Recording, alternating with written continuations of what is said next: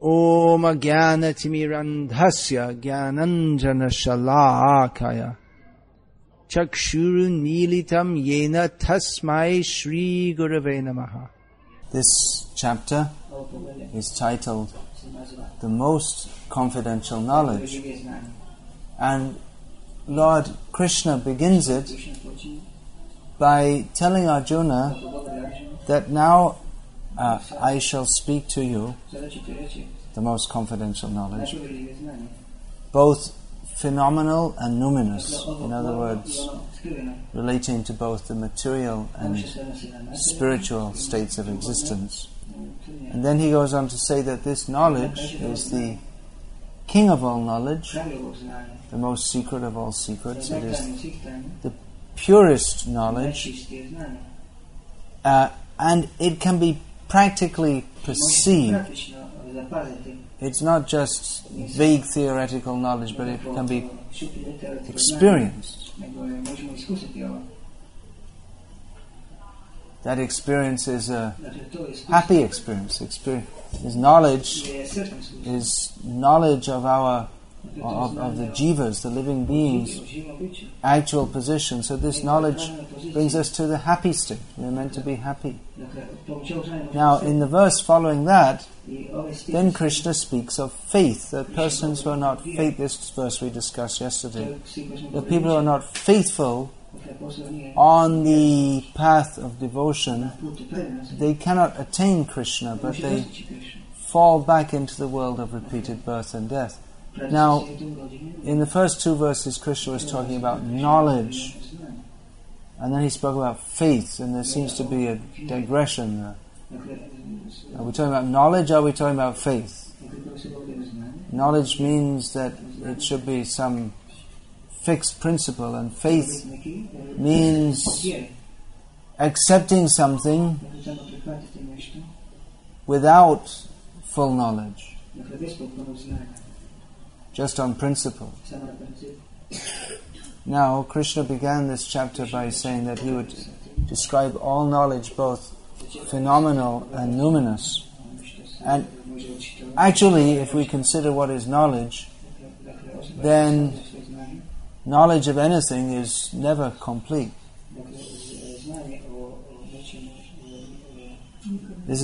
I'm pointing at a screw in the harmonium. Very profound. Screw in the harmonium.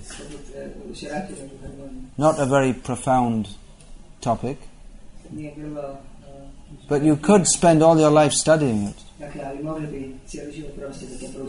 and write hundreds of books from various perspectives.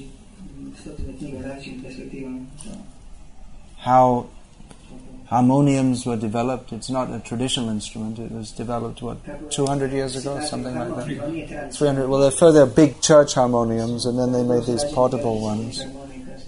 And then this design with the folding lid, which the screw is in the hinge of the folding lid.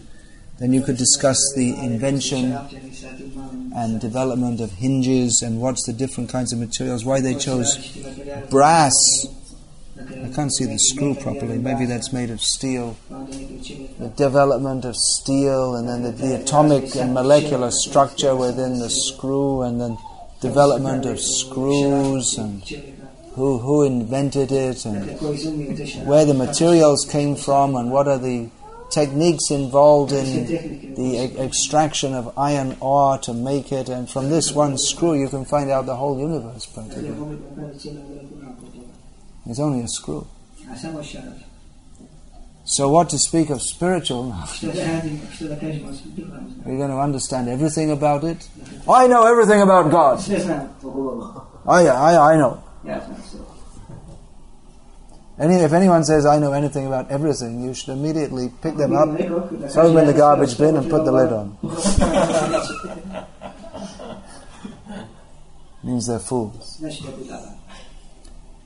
This Prabhupada quoted this Isaac Newton, who is considered the greatest genius of his time and is famous in history as one of the greatest genii, is that the plural of geniuses?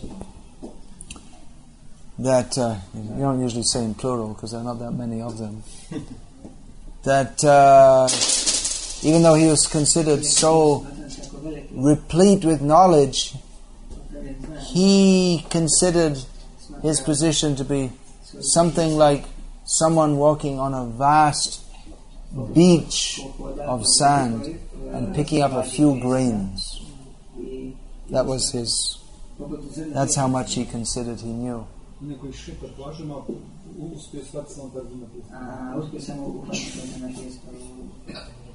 Because when one actually goes deeply into any subject, then he comes to find out how little he knows about it.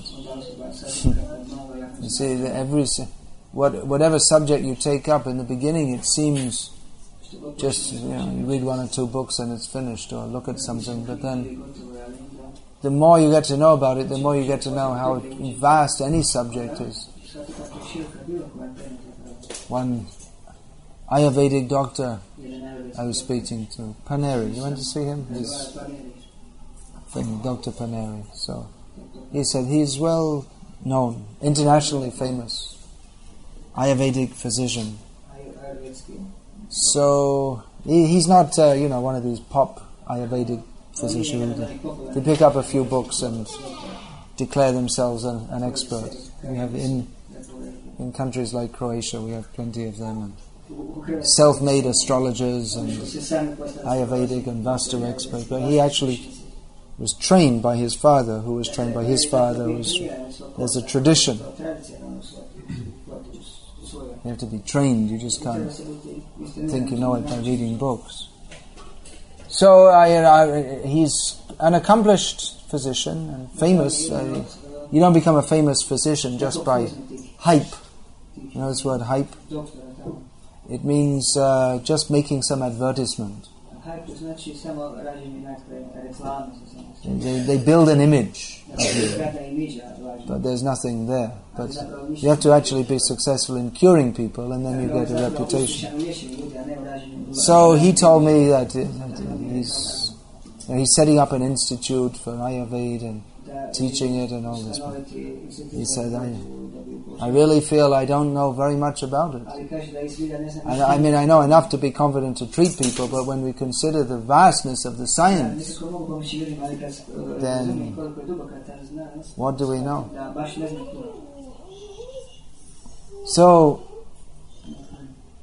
then it comes in the question of faith. We're discussing the relationship between knowledge and faith. Knowledge in any field, to a large extent, is faith, because the modern system of acquiring knowledge is by research, hypothesis, observation, hypothesis, research. That's supposed to be the scientific method, but it's not that everyone who goes and studies science, it's not that they verify everything themselves. They accept that other people have experimented and come up with these conclusions, and it's accepted, so they just accept it. It would be good actually if they did some more actual experimentation, for instance, to find out if the evolutionary theory is true, and then find out that there's still a theory and there's no proof whatsoever. The so-called proof is bunkum. It means nonsense. It's a hoax. There's no actual proof. But their knowledge is built on faith in the findings of others. In the Vedic system, faith is built on faith in Shastra.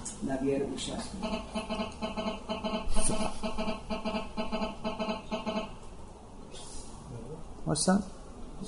That's from mobile phone. Oh. Touch it. From Ether.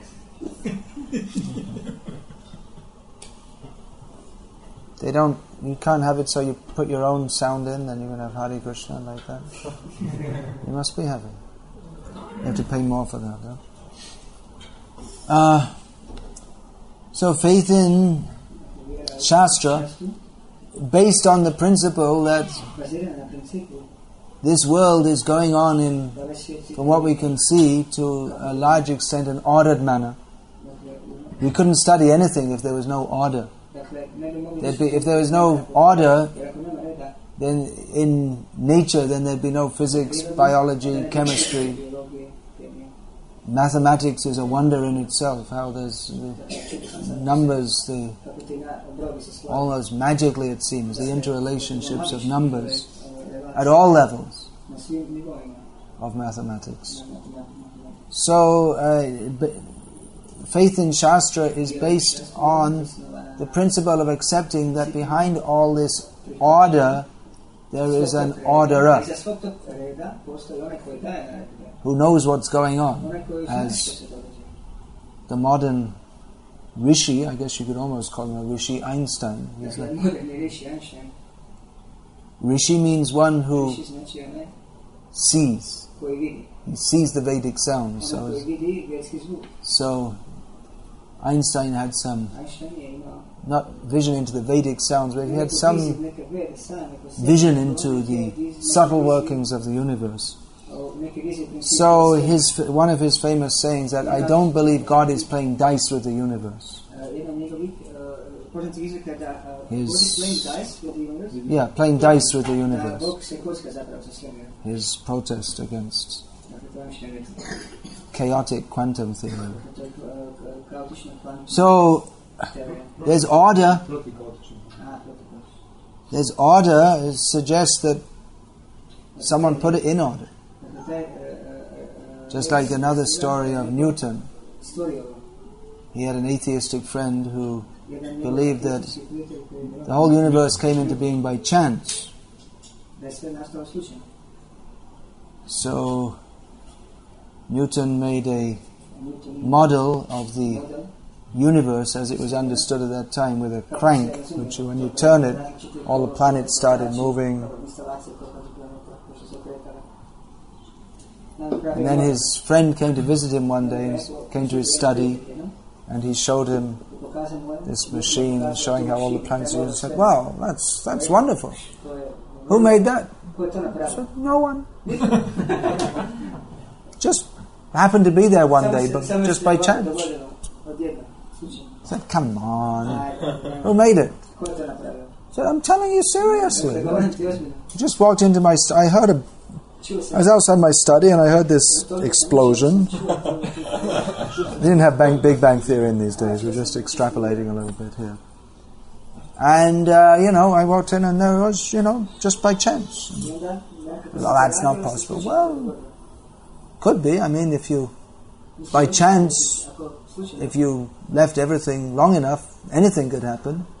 If you left enough monkeys with typewriters for long enough, they could type out all the works of Shakespeare. Come on, why are you laughing? We're talking science here. So then Newton told him that, you see, you don't believe this little model of the universe came into being by chance, but you believe the whole universe, which is 1,000,000 times more complex, came into being by chance. So who's the idiot, you or me? So that there is order in the universe, there's something behind it, and there's meaning and purpose is suggested by the very fact that we find order and meaning, that there is science at all. So, at the same time, our position is like that I was saying yesterday, ants running around on a little dish with limited intelligence and limited sensory abilities and cognitive abilities. So, how much can we understand? But if the orderer or the director of the universe gives us knowledge, then we can understand by His grace. So that faith is required. It's not unreasonable faith. And now, having made that leap of faith, which you already have, otherwise you wouldn't be coming here, presumably.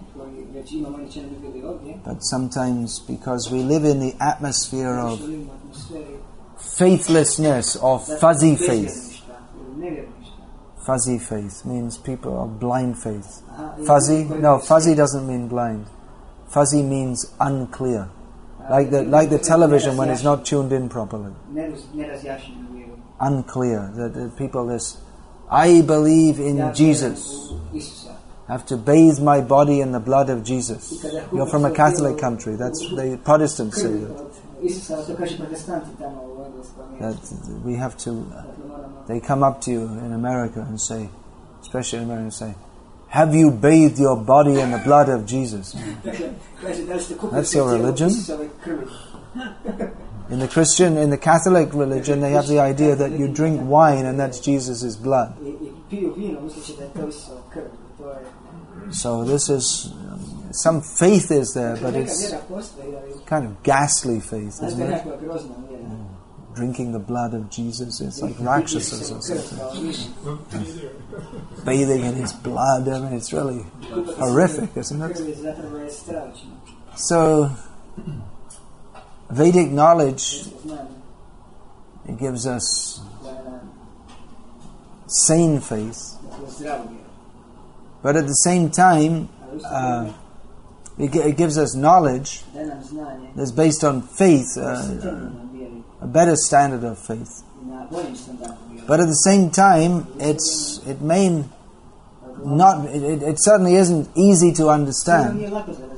It's impossible to understand by any material means. Krishna begins to give that knowledge to which faith is the entrance. In this verse, he begins to give that knowledge. He states, "By me, in my unmanifested form, this entire universe is pervaded. All beings are in me, but I am not in them." Which seems to be contradictory from the very beginning. That Krishna pervades all the universe, and then in the next breath, he says that I am not in all living beings. So what is the meaning of this?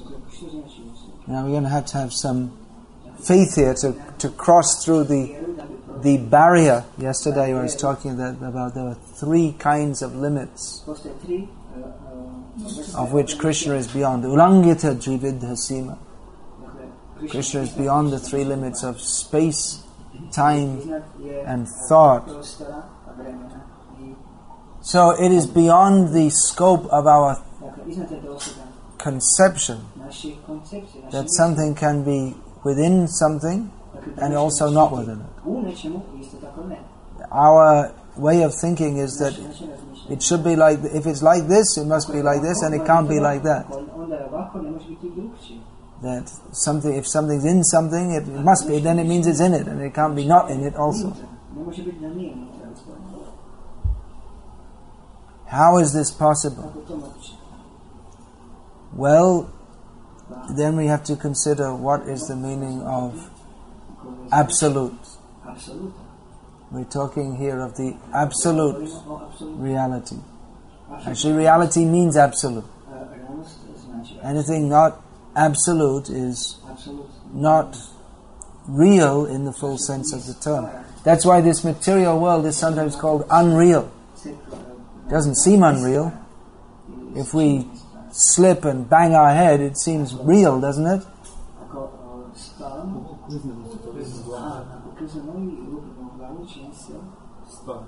But it's considered unreal in the sense that it is temporary.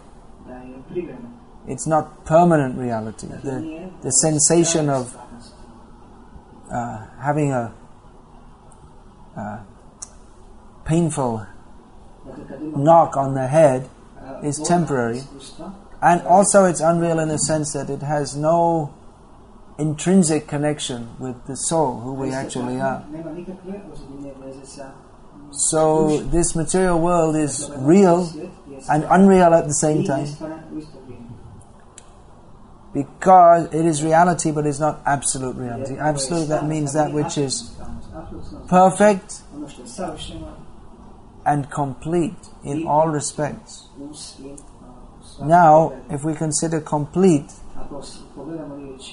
then it must include all possibilities. It's in everything, not in everything. Absolute means independent, not dependent on as another condition of the Absolute. But while independent, at the same time not totally disassociated from. Therefore some dependence is there also. It must be the biggest and also the smallest. These seem to be impossible propositions. Inside of everything and outside of everything. Personal and impersonal. All possibilities are there. This seems impossible, but if the Absolute is absolute, complete in all respects, then there should be no possibility absent in it. If we, just like Prabhupada gave the example that of the personality of the fact that the Godhead is personal, that we in this conditioned stage see ourselves as persons. So if the Absolute is not a person, then we have some quality which the Absolute doesn't have, which is not. Then the Absolute is not absolute. So the Absolute subsumes or includes everything, which means that what appear to us to be various contradictions must be there. But that is possible for the Absolute, because the Absolute is absolute, that all contradictions can simultaneously reside in the Absolute. Thus Krishna is within everything and not within everything. In one sense, within everything, but in another sense, detached. In his impersonal aspect, he pervades everything. Andantarasta paramanu chayantarastam. He enters within the universe and within each atom. And still, Goloka eva nivasati akilatma bhuto. His reigns, R-E-I-G-N-S, in Golok, Vrindavan. And in another aspect, which is non-different from him, is present within every atom, even within the heart of every living being.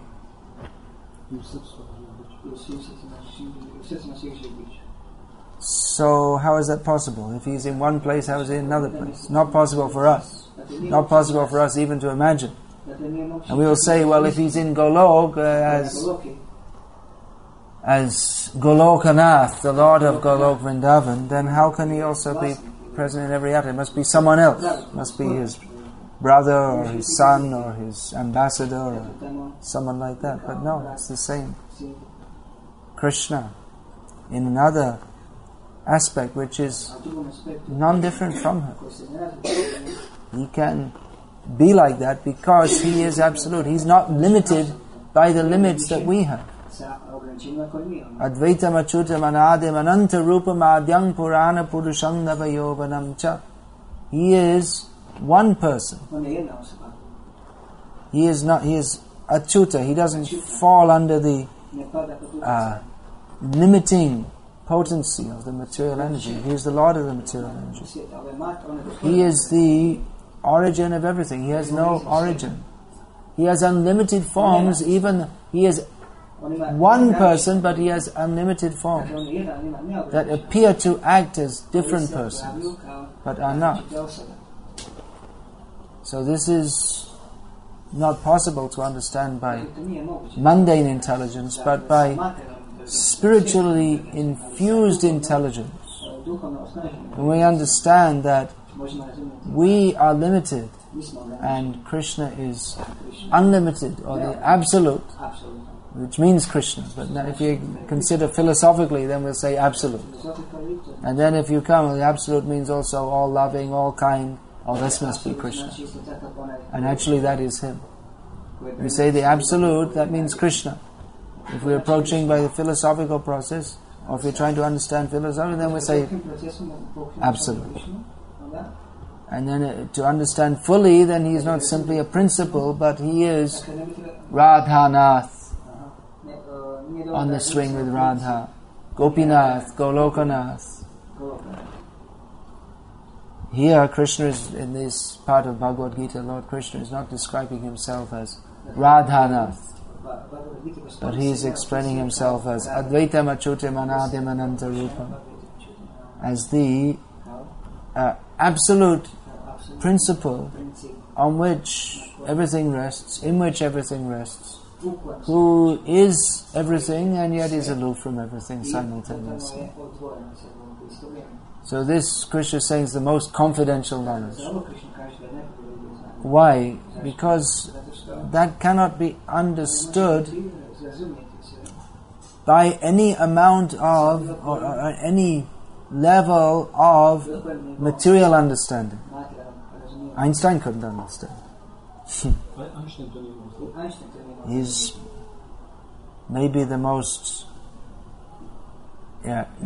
materially intelligent person, probably the most materially intelligent person of the 20th century. But he couldn't understand, at least in that lifetime, he couldn't understand Krishna. He couldn't even understand what the soul is.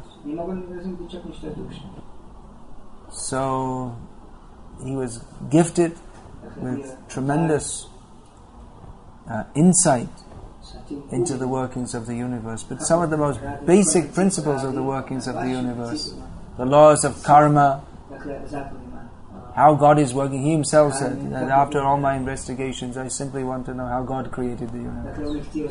But his idea of God was, if we want to discuss Einstein's idea of God, then we come out as an atheist.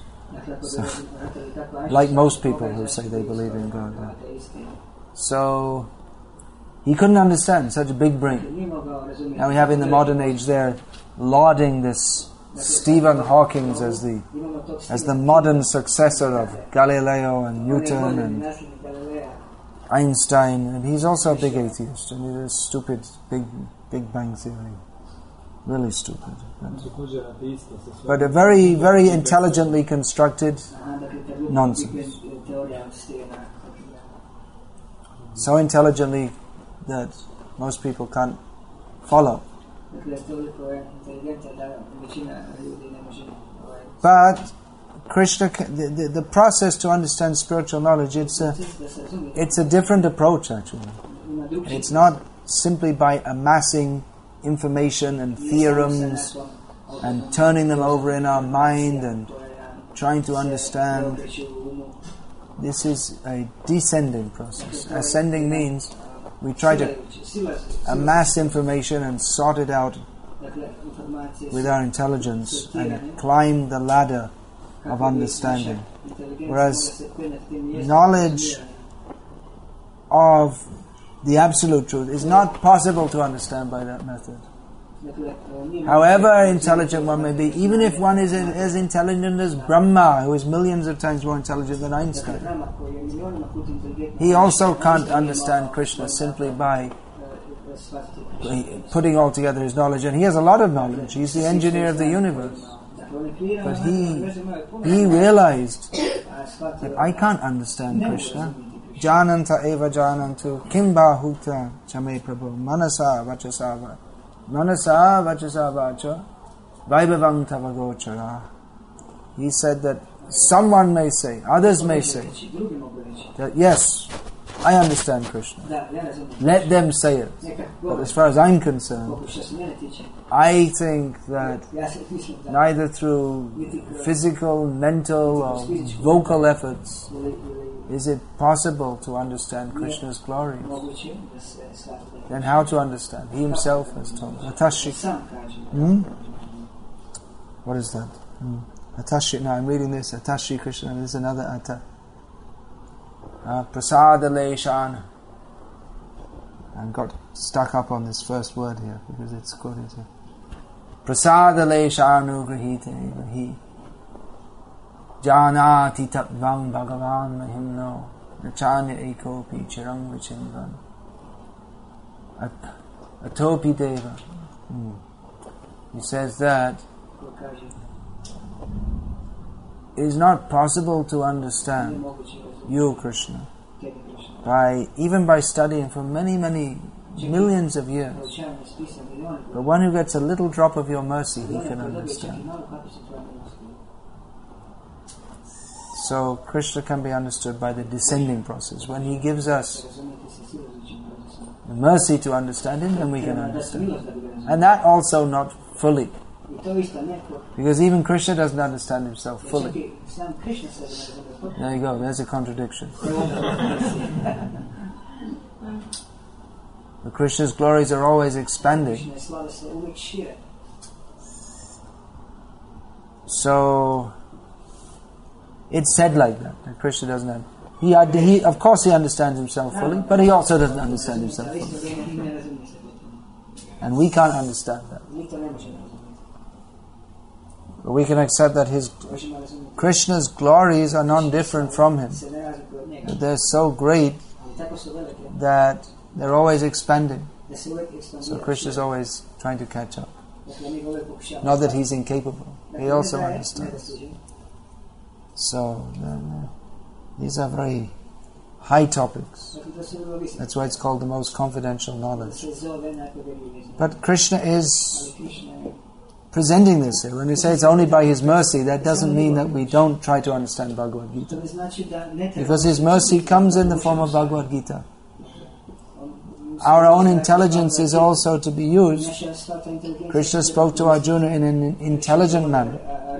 Our intelligence is to be used, but that intelligence is to be subordinated to the knowledge given by Krishna in submission and faith and service. Then we are blessed to understand. If we're going to say we understand, understanding means use of the intelligence. So it's not that you just wait for Krishna's mercy and then it all comes and then you just understand. But understanding means there's some intelligent faculty, a use of the intelligence. But that intelligence has to be subordinated to Krishna's intelligence. Then we can understand. It's like getting on the same wavelength.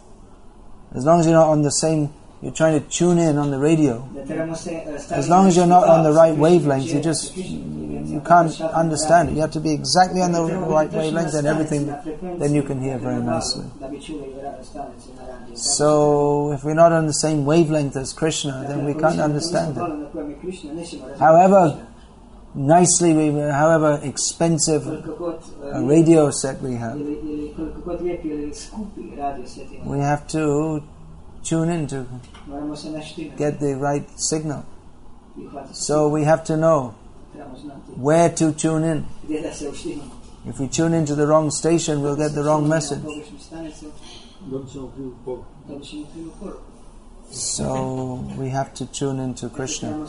But that tuning in, again, it's not a physical with tuning in you can tune by... How do they do it these days? When I was a kid, they used to do it by turning a button. It's probably... How do they do it now? Digital, I see.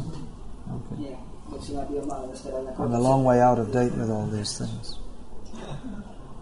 So if you don't get it right, then you don't get it. So you have to be right tuned in, but it's not a mechanical process like turning a button or turning a knob or typing in the right number, is it, or what? Anyway, something somehow. But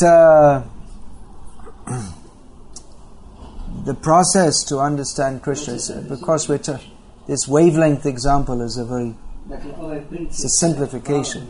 So to be on the same wavelength as Krishna, one has to come to that platform through service and submission and faith that Krishna is not cheating me. He knows everything. He's our ultimate well-wisher. So that getting on Krishna's wavelength means not becoming the same as Krishna, but accepting one's position of subordination to Krishna. So it's not by any material means that we can understand Krishna. But if we accept our position of subordination, that we should do what he wants instead of trying to do what we want, then we can understand Krishna. Then we can understand everything. We can understand the whole universe. We can understand everything. But as long as we are thinking that I can enjoy separately from Krishna, then we have a different view of the universe. That is called Jagat Darshan. We see this world as a place for my enjoyment. And then we can't understand anything about it. But Golok Darshan means to, instead of seeing this world as independent of Krishna, we see Krishna in Golok Vrindavan who is orchestrating everything, and we are his eternal servants. Then we understand everything, how everything is going on by his mercy, by his direction. How we are in this material world due to not accepting the principle of submission to him. And then when we understand this principle, then we understand that our only duty is to get in line with Krishna, to act for his pleasure, to act as he likes, and that will be pleasing to us. We're trying to become satisfied by millions of different means. Mayar das kari nana abhilash. When we become the servant of Maya, we have millions of desires. And in the modern world, they're inventing more and more ways to actually not more ways. There are limited ways because we have limited senses. We can eat, we can have sex, we can see different things, hear different things, but they've invented different varieties of music, and so many varieties of music they've invented in the modern age. And you can go to different places and you can do hang gliding and bungee jumping, or you can... there are more orthodox things like playing football, or playing chess, or going out with your girlfriend or boyfriend, as the case may be. So there are so many varieties of things we can do in this material world, but they don't satisfy. We think, oh, I should do that. That will be nice. That will give me pleasure. And we do it, and it doesn't give us pleasure, or it gives us pleasure in a limited manner, never up to the level that we expect it to. Now it's the holiday season. People are driving from Germany to Croatia to enjoy themselves, and then they go back and they have to recover from the stress and strain of their holiday, but they don't have time because they have to go back to work. So this attempt to enjoy the material world or understand the material world is always unsuccessful. But there's one little secret, that if we simply accept that there is Supreme Orchestrator, and our position is not the conductor of the orchestra, our position is playing the cymbals or the violin or something. We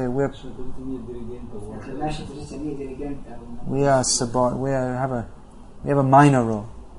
Then we can be in harmony. People like this word, in harmony. It's a popular word here. Harmonia. Holism, holistic everything, holistic diet, holistic sociology, psychology, holistic everything. So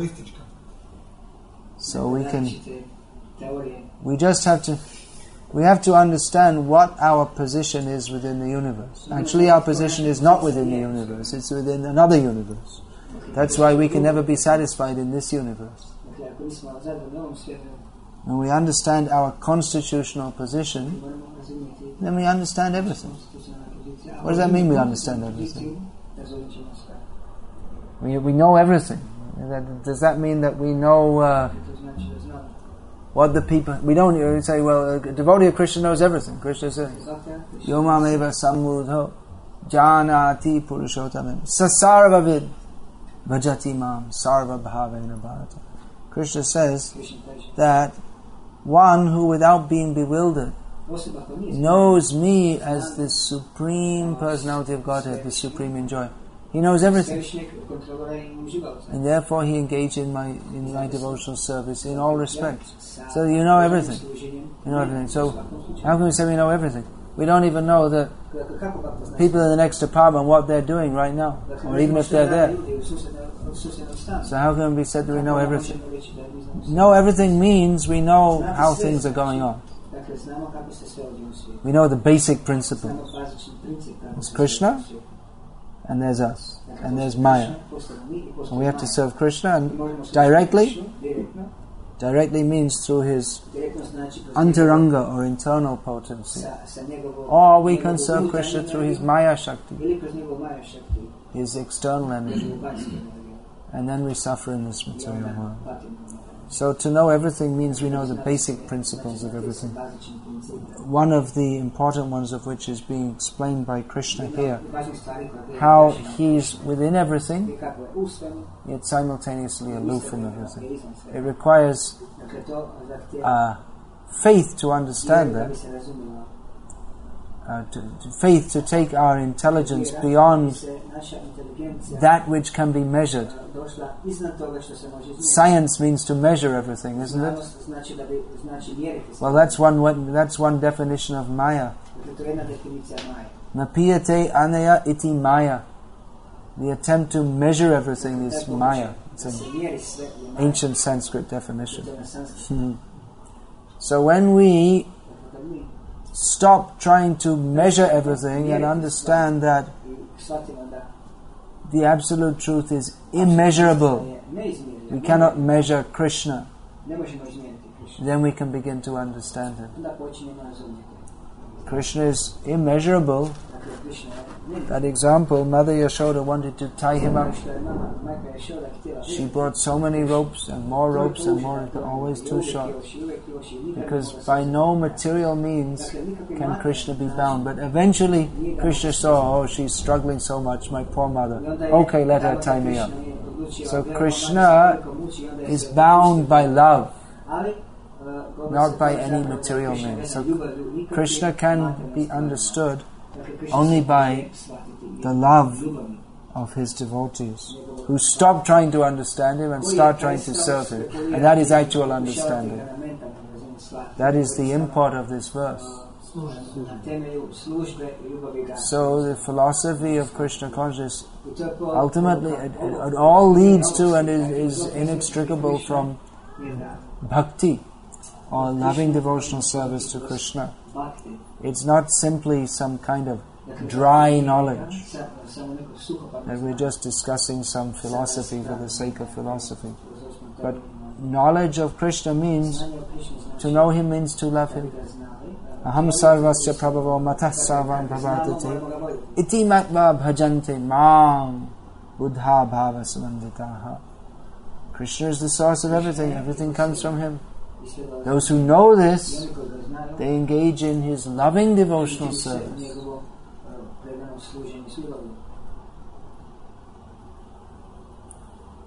To come to the platform of love, we may first have to come to the platform of respect.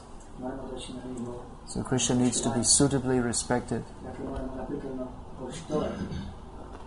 If we hear about Krishna's intimate pastimes without understanding his absolute position, we may consider him in a non-absolute way and disrespect him, either by considering him a worldly enjoyer and rejecting him as immoral, as some people do, or we may consider ourselves without thinking like that, in another way we may disrespect Krishna by considering ourselves eligible to join in His loving pastimes without ourselves being free from mundane lust. So we overestimate our eligibility and want to enter the spiritual world while still in a contaminated state. Contaminated means contaminated by lust, greed, and all the different mental contaminations of the conditioned soul. So one has to become prepared to join the loving pastimes of Krishna by understanding his absolute position and out of respect, approaching Krishna in loving devotional service. So the nature of bhakti in the stage of sadhana, it is performed with great respect, and gradually as that respectful service, as we develop in that, then we can gradually come to the stage of spontaneous loving service. But first we should come onto the transcendental platform. Krishna is giving us the knowledge by which we can do so. Hare Krishna. Is there any question about this?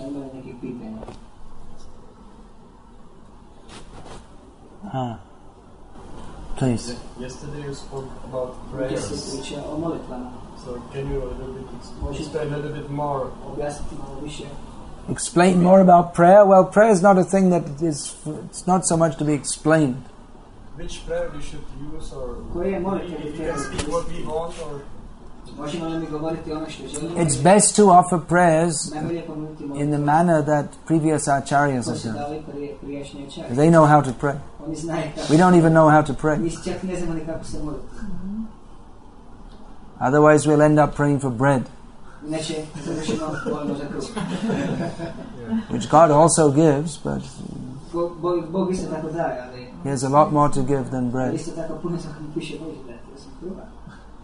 Most people pray, Dhanam, Janam, Sundarim. Give me money, popularity, and beautiful women. Chaitanya Mahaprabhu has taught us to pray. Na Dhanam, na Janam, na Sundarim. Just the opposite. I don't want these things. What we want? We want loving service to you, Krishna. Birth after birth. That's why this Krishna consciousness is not really a religion in the normal sense of the word. Most people think of religion that God is some cosmic order supplier. He sends us bread and sausages and beer and all the things we want. So, well, indirectly all those things do come from Krishna. But that's not His greatest gift. So eating sausages means we become a sausage.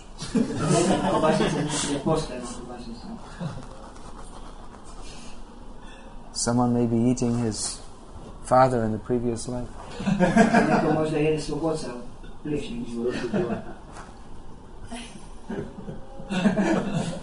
If you think about it, it's not very encouraging to go on eating sausages.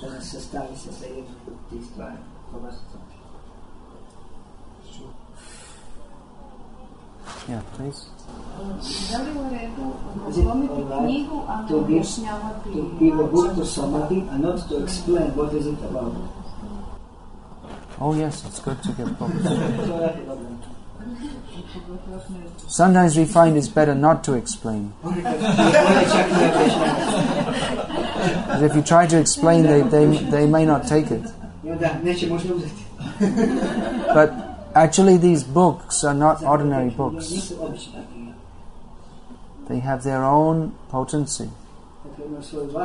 And anyone who takes a book, one of Srila Prabhupada's books, then they attain a certain kind of spiritual eligibility which they themselves are not aware of.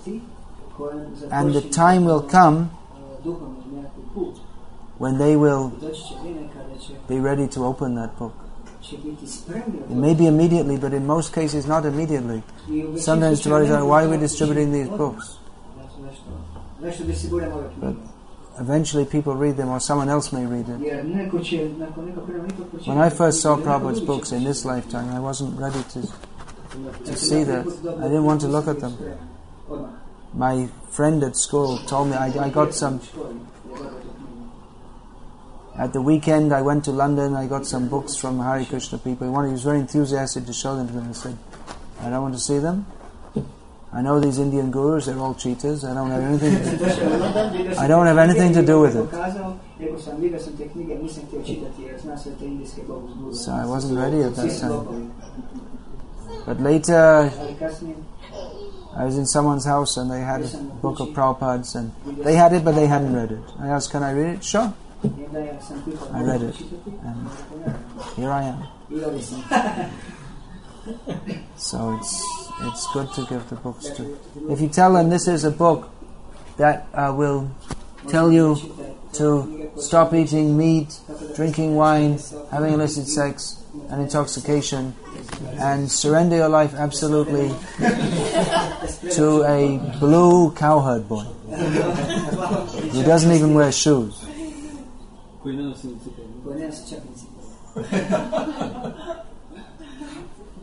probably won't take the book.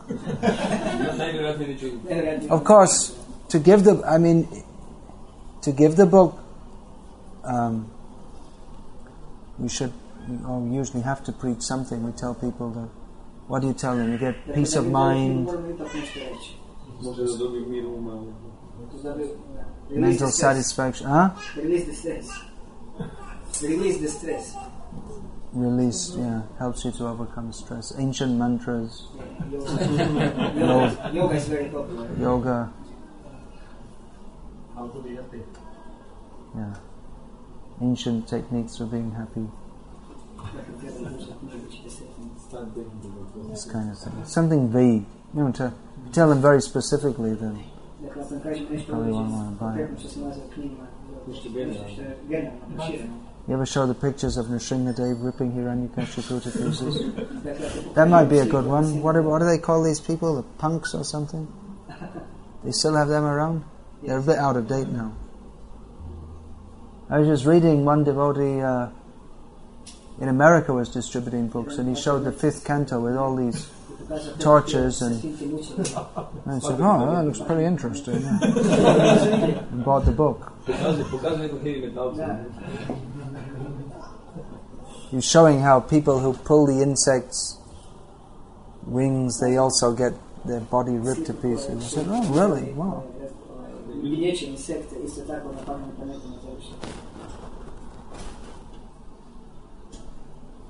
Are you distributing Prabhupada's books? That's good. I'm not speaking too much, so that's why I'm asking. Yeah. Well, generally we find that little talking is good, not too much. Let them take the book. Let the book do the talking. Let Prabhupada do the talking. Generally, if you talk a lot, people go on talking, and then they never buy the book, and you just waste their time. That's great. Who else is distributing books? Yeah? Please try. In America, they have this Weekend Warriors program. They take people out who are working during the week. They go out on Saturday or Sunday. Mostly Saturday. They go and they... Like congregational devotees, they do 2 hours, 3 hours, 5 hours, whole day book distribution. It's becoming very popular in America. Vaisheshika Prabhu is heading it up.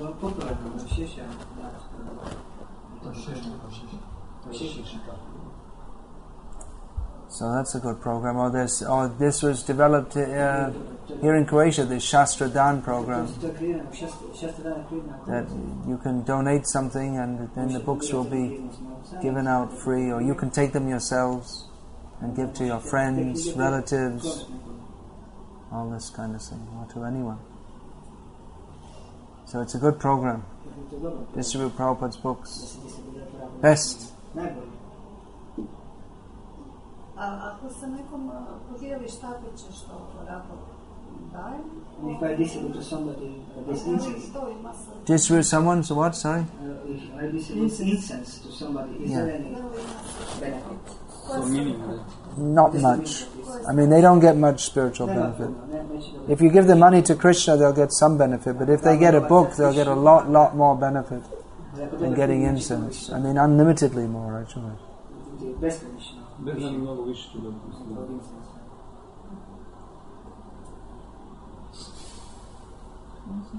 What is that? Nahi sadrisha. Oh. About transcendental knowledge.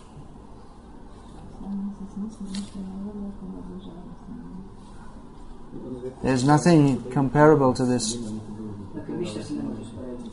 transcendental knowledge. Oh, I can't find it. Yeah. Nahi jnanena sadrisham pavitrameha vidyate.